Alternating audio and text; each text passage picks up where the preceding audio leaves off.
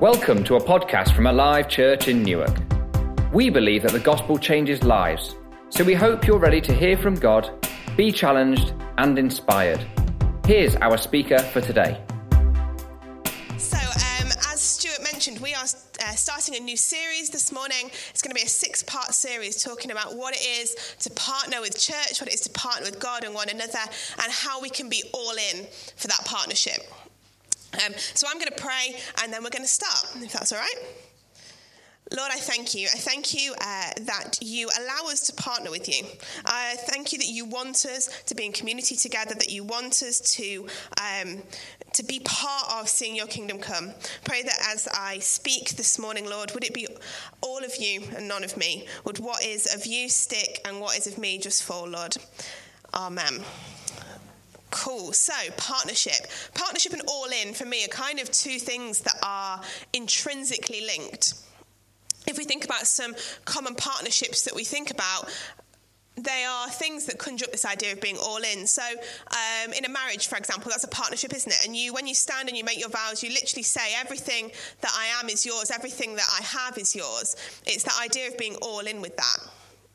If we think about it's like buddy cop films. I love a good buddy cop film when they are partners and they risk their lives for one another, don't they? They are all in. They are happy to risk their life for that other person, the person that they're partnering with.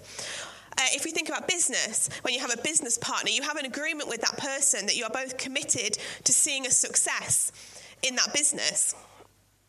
Because you need to be all in a partnership, otherwise it's a recipe for disaster, no matter what that partnership looks like. And it's the same when we partner with God, it's the same when we partner with one another as part of the church. We need to be all in for that. So over the next 6 weeks, we're going to be looking at what it means to be all in from a biblical perspective, what it means to be all in for church.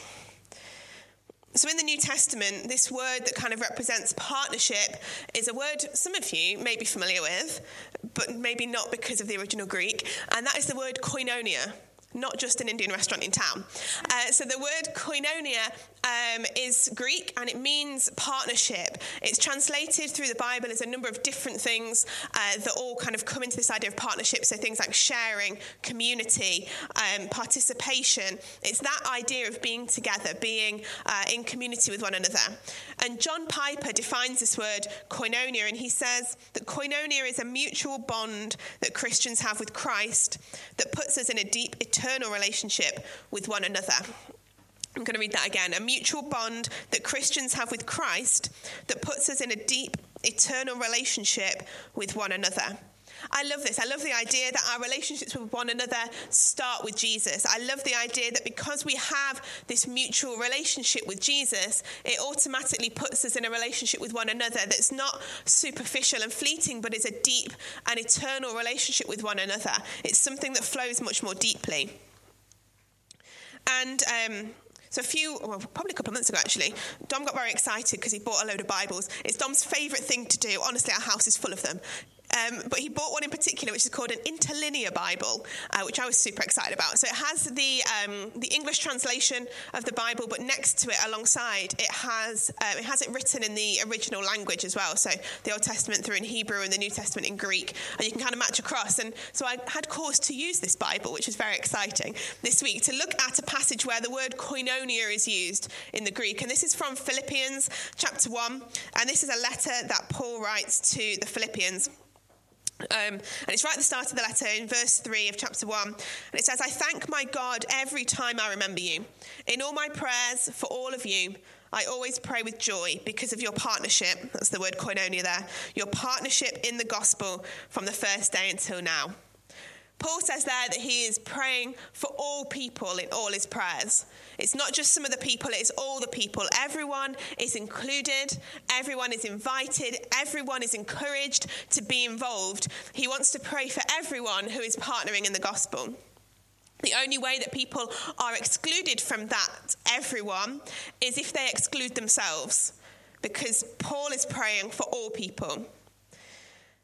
And it's the same for us now. And I'm going to throw this challenge out there right at the start of this series that we're starting, right at the start of me speaking with you guys this morning.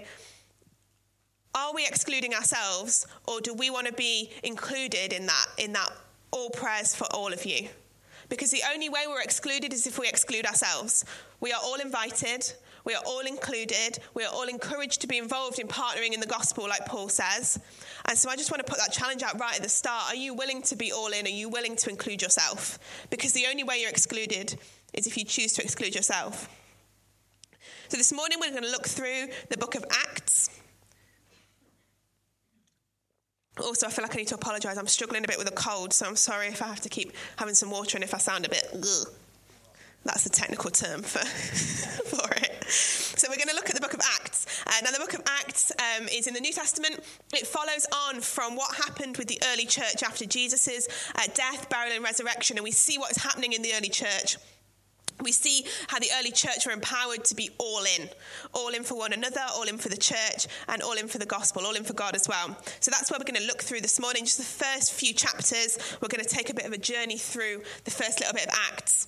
We're going to look at different areas where the Holy Spirit is working.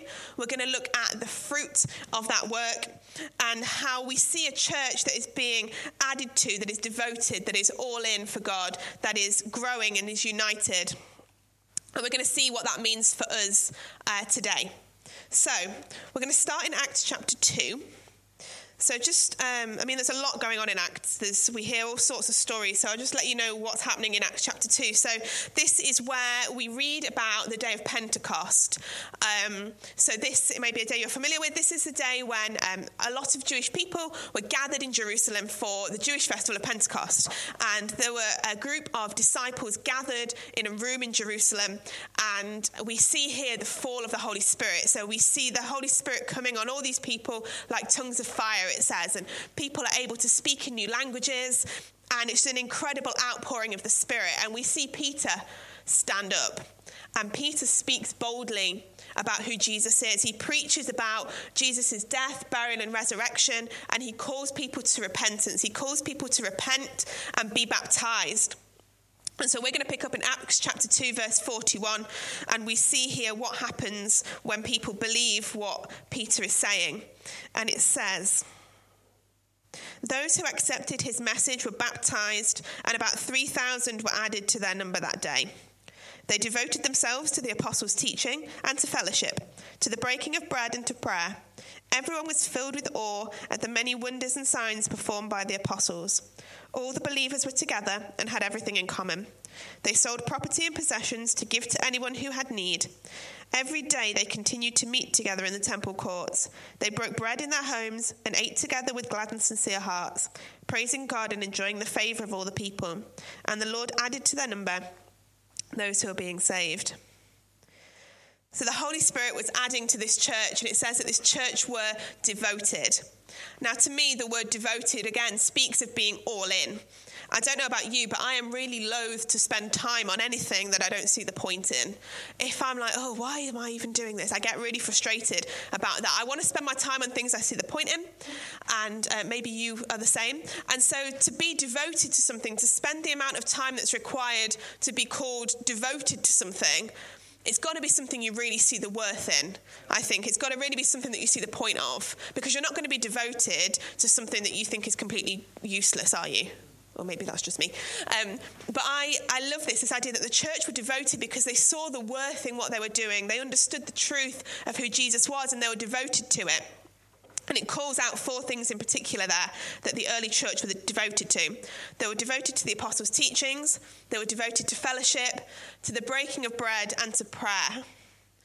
So what did those things look like for the early church? Well, we've heard a little bit about the apostles' teaching. I mentioned that Peter stood up and he preached, but we see in the text there that it's apostles, S apostrophe. So it's more than just one apostle's teaching that they're devoting themselves to. The apostles would have been teaching about the truth of who Jesus was. Now, I love it when you're reading through the Old Testament and you see something and you think, wow, that's pointing to Jesus. That's something that was written thousands of years before, but it points us back to Jesus. And I was thinking as I was preparing this message about these people who had been brought up with the Jewish scriptures. So the Jewish scriptures are the equivalent to what we have as the Old Testament. They would have been brought up knowing this stuff. Can you imagine how amazing it would have been to listen to someone speak about things they were so familiar with and to point them back to Jesus on it?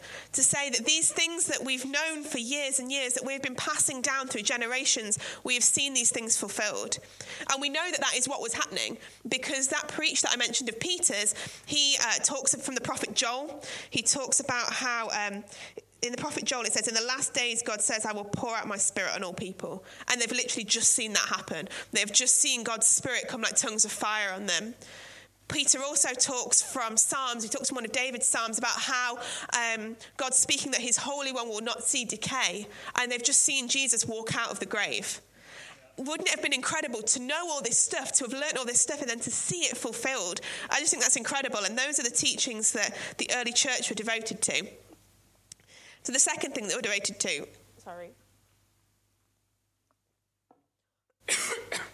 Sorry.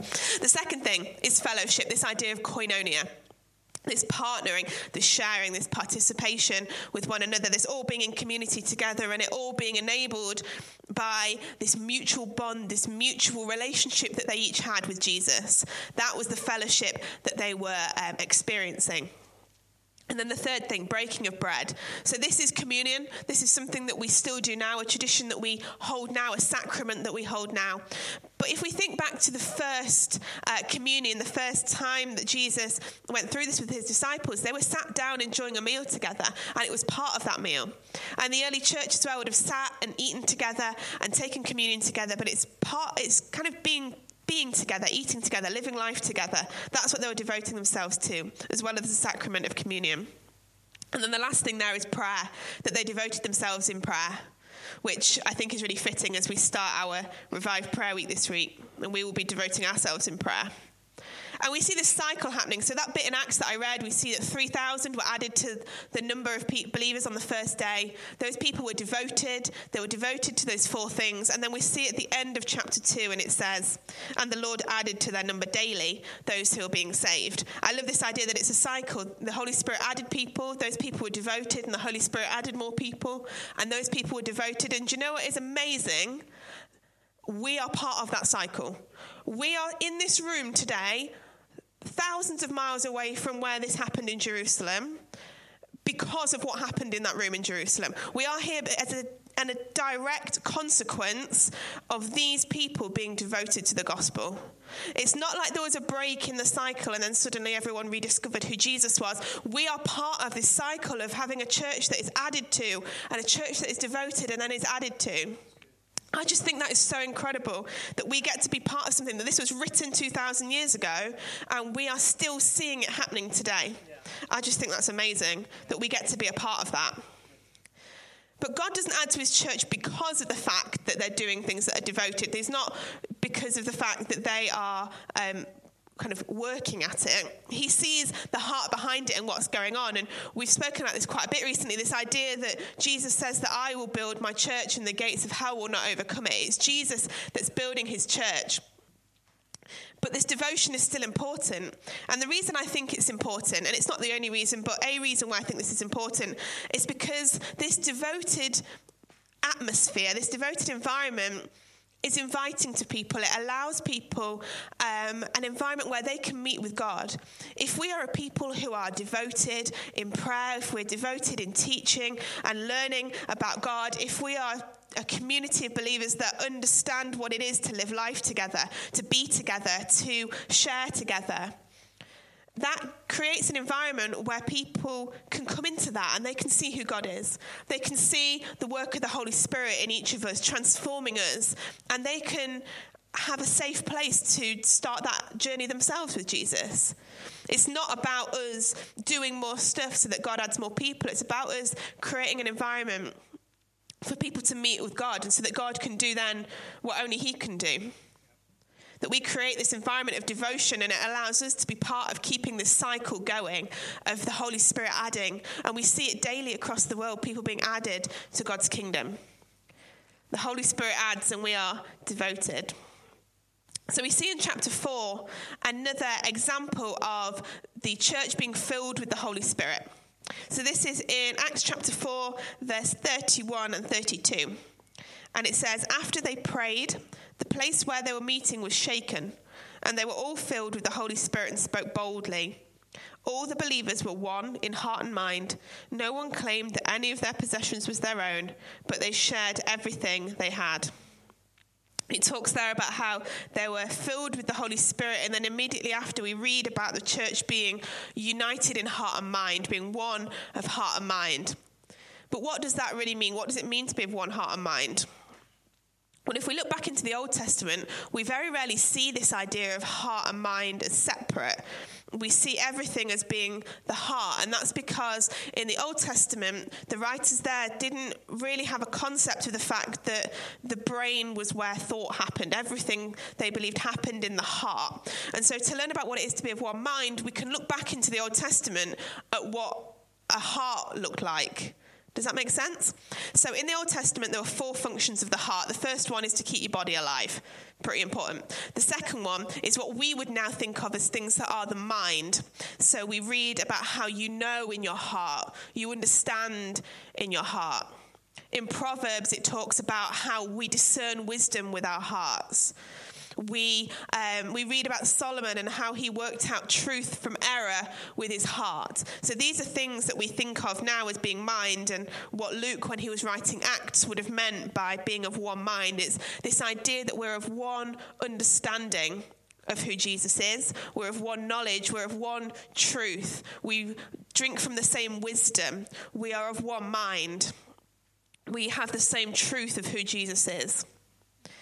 So the third function of the heart, after being physical and intellectual, is that it is where your emotions are. It's where you feel things.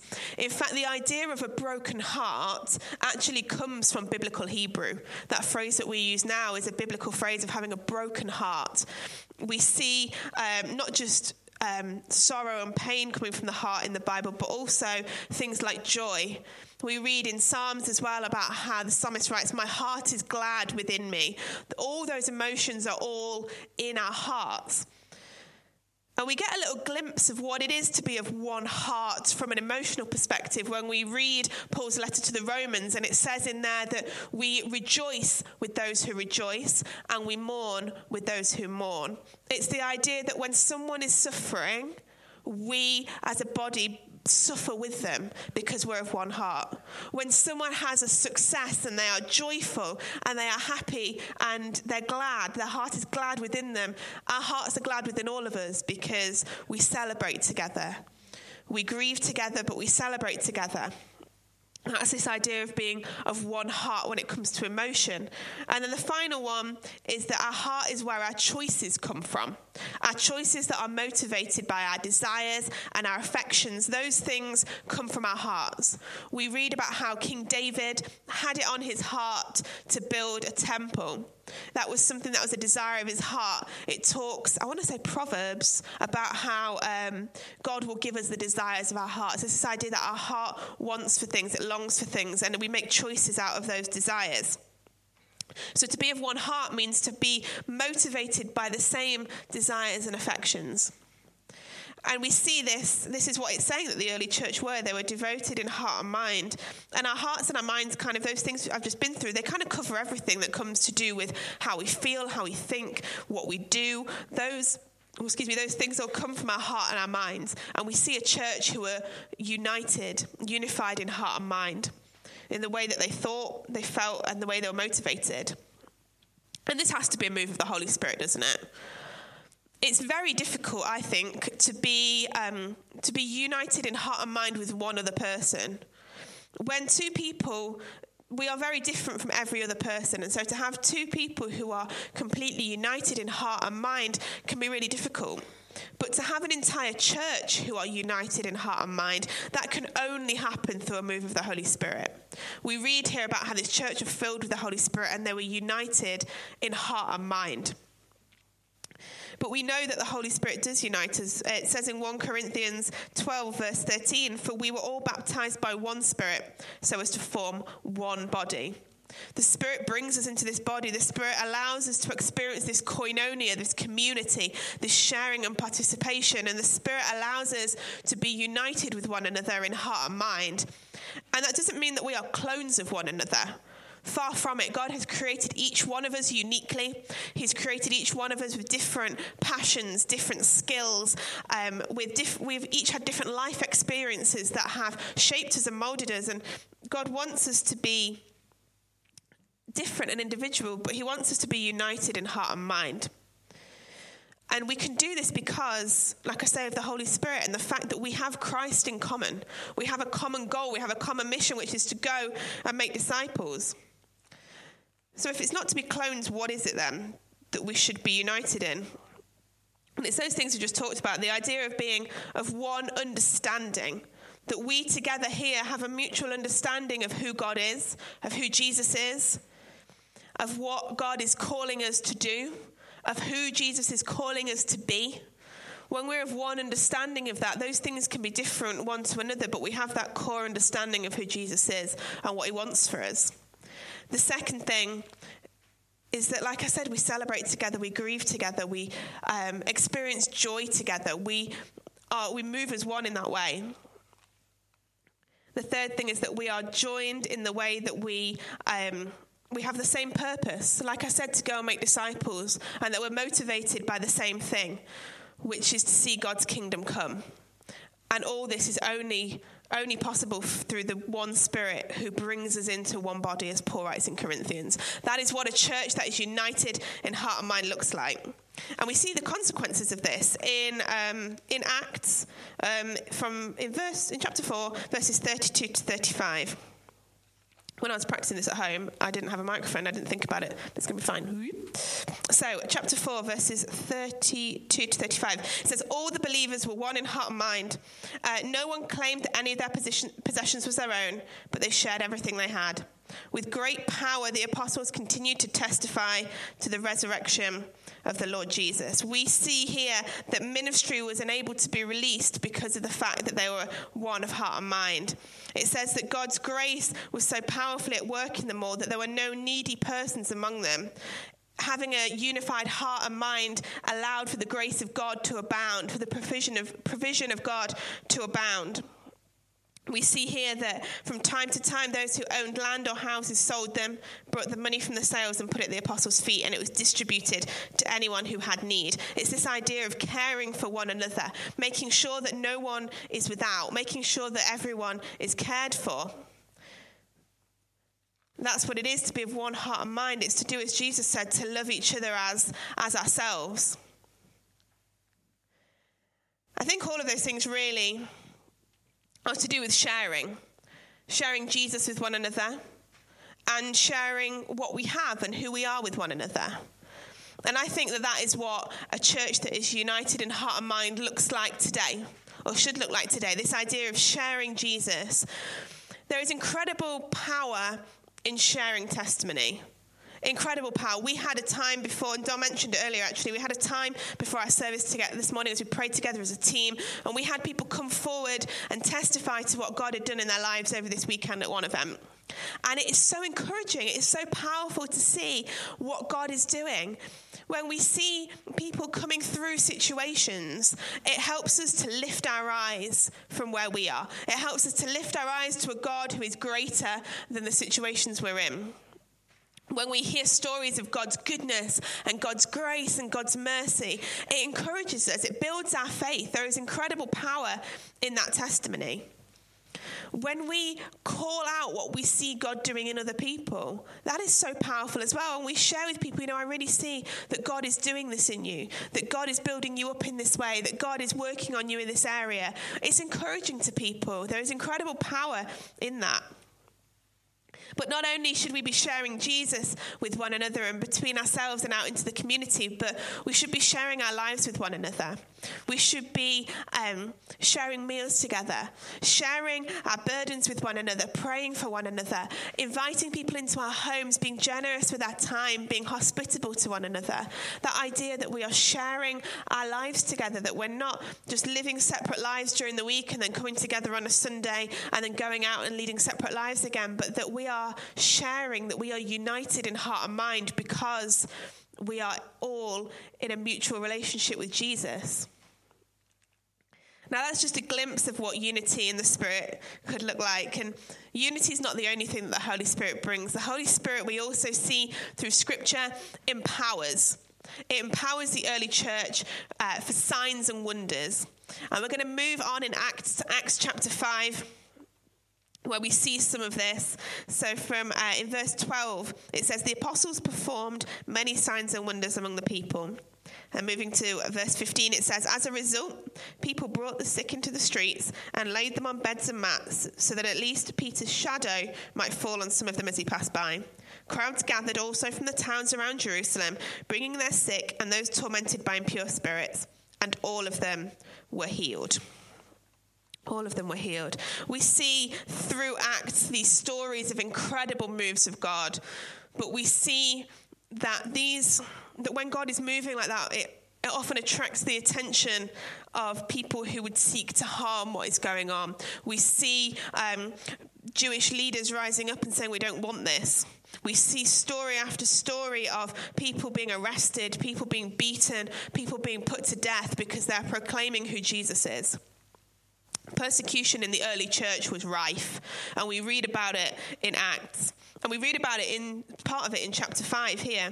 We read about how the apostles are preaching who Jesus is, and they are arrested by the Sadducees, and they're brought in front of the Sanhedrin. The Sanhedrin were the Jewish leaders of the time, and they were brought in front of them, and they were put into prison. And in the night, an angel came and released them and said, go out from here, and in the morning, I want you to preach who Jesus is in the temple. And so they do that. They leave the prison, they go in the morning and preach, and the Jewish leaders are confused as to how they're out and why they're out, and they arrest them again, and they say, we told you not to preach who Jesus was. And they beat them, and they order them again, stop it. Stop preaching about Jesus. Stop it. And they let the apostles go. And what I think is incredible is that then in the last 2 verses of chapter 5, it says, the apostles left the Sanhedrin rejoicing because they'd been counted worthy of suffering disgrace for the name. Day after day, in the temple courts and from house to house, they never stopped teaching and proclaiming the good news that Jesus is the Messiah. Now that's being all in, isn't it? This idea that you would be willing to risk everything, not just your life, but the safety of those around you, to proclaim who Jesus is. That is all in, isn't it? And the fact that they were rejoicing about it, they were rejoicing about the fact that they'd been counted worthy of suffering persecution because of Jesus. And we see this through the Gospels, we see it through Jesus' life. We see him performing incredible signs and miracles, preaching about the kingdom of God. We see through the book of Acts, we see the apostles carrying on with that preaching and performing incredible signs and wonders. But right alongside that, the whole time is this persecution. That is why Jesus ended up dying, because of persecution. It's why we see such awful things happening to the early church. But these people were all in. They were sold out for what Jesus was doing. They believed so fervently in who Jesus was. They'd seen it with their own eyes, and they believed it so much that they were willing to risk everything. They were completely sold out for the gospel. Now, we don't face that level of persecution in this country at the moment, but we do have... There are people, Christians across the world, that are facing levels of persecution that are beyond what we have seen with our own eyes. People who now are sold in, who are all out for the gospel. And I sometimes think to myself, what would I do? If that was happening in Newark, what would I do? And maybe you've thought the same thing sometimes. What would I do? And sometimes we push it from our minds, don't we? We think, well, that's not happening, so I don't need to think about it. But I think if each of us were truthful in our own strength, the answer would be no. No. But fortunately, we don't do it in our own strength. And the early church didn't do this. They didn't withstand this persecution in their own strength. Our brothers and sisters across the world at the moment, they are not withstanding this persecution in their own strength, but they are empowered by the Holy Spirit to be sold out for what God is doing. And we need to be empowered by the Holy Spirit to really be sold out for God. We need to be relying on him, trusting in him. We need to be praying to see signs and wonders and believing that we're going to see them. We need to be lifting things up in prayer. We need to be moving in the spiritual gifts that God has given us. And it is things like speaking out prophecies and speaking words of knowledge and all those things that we read about. But it's also the really practical gifts and skills that God has given us as well. We need to allow him to empower us and work through us for those things. Because it's only through the empowering of the Holy Spirit that we can be fully sold out for what God is doing, that we can fully experience what God is doing. Now, we know through Scripture that the work of the Holy Spirit is so important. It's so important. We see, particularly in the New Testament, this pouring out of the Spirit. We see how the Holy Spirit was adding to the church. We see how the early church are being filled with the Spirit. They were able to speak in new languages. We see them being empowered to perform signs and wonders and to proclaim the gospel so fervently, so fearlessly. And we see the Holy Spirit doing those things, but alongside it, the church is always partnering with the Holy Spirit. There's always this partnership. There's always this body of people who are all in for what God is doing. We see them being devoted. We see them being devoted to the apostles' teaching, to fellowship, to the breaking of bread and to prayer. We see them being united in heart and mind. We see them living together, loving together. And we see a church who are sold out for the gospel, who are willing to risk everything. But it's always this partnership, this move of the Spirit, followed with the move of the church that is partnering. And the incredible thing is that the God we read about, the Spirit that we read about, is the same God, the same Spirit that is working in us now. That God did not stay in these pages. When we read through Acts and we read then through the New Testament where Paul is writing to different churches, that wasn't and isn't the only place where the Holy Spirit is moving. The Holy Spirit lives and dwells within each one of us. The same Spirit that allowed Peter to stand up and preach the gospel. The same Spirit that allowed signs and wonders to abound in the early church. The same Spirit that empowered the early church to withstand everything that they withstood so that we could be in this room today praising God. I think that's incredible that this same Spirit is for us now. And like I said right at the start, the only way that we are excluded from that is if we exclude ourselves. We are all encouraged, we are all invited, we are all welcomed into the family of God. We are all invited to be all in. The only way that we are not is if we exclude ourselves. And so in a moment, as I bring this to a close, there are two things that I want us to do in response, if that's okay.